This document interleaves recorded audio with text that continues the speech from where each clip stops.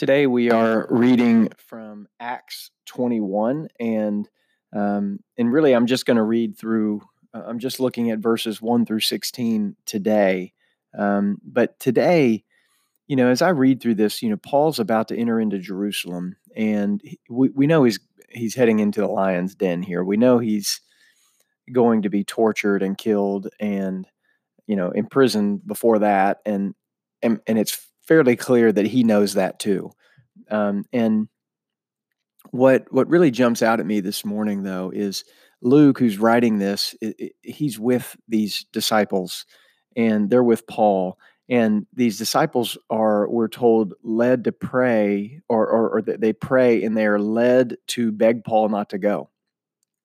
God is calling the disciples to plead with Paul not to go, and at the same time, we've got Paul, who's felt called and has expressed the fact that he's called to go to Jerusalem.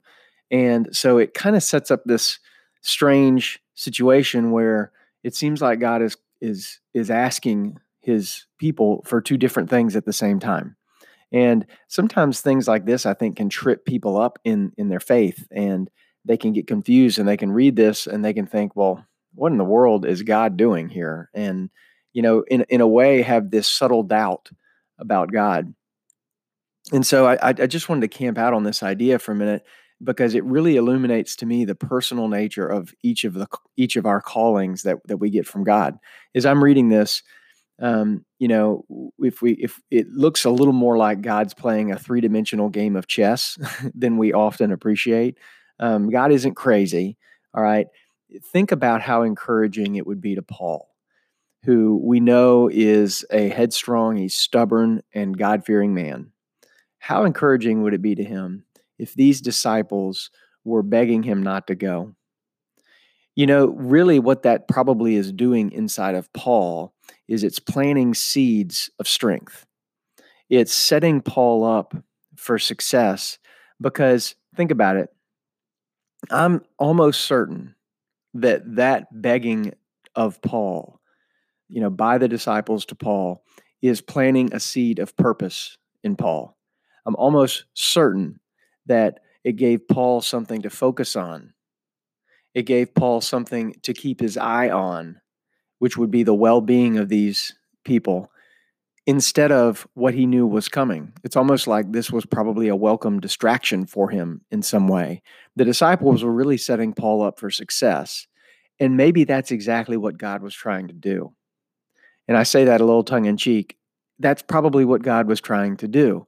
He was trying to give Paul an encouragement, and this was the way he chose to do it. And so at the same time, we see Paul going to Jerusalem, following his calling. He was resolute in that. He wasn't going to waver from that. But think about when these disciples started calling Paul they're starting to call him off on this trip. I'm sure Paul had moments where he kind of knelt down and prayed to God and said, God, I want to make sure I'm reading this right. Am I supposed to go? These guys are telling me not to go, and certainly I don't really want to go. What am I supposed to do? And I think it probably strengthened Paul's sense of purpose in this situation. And so I think in the end, he probably got reassurance from God, because these guys leaned in and followed what God had called him to do. And so again, it's this personal nature of the calling that we all receive from God that really jumps out to me. Sometimes we're the only people that understand our own calling.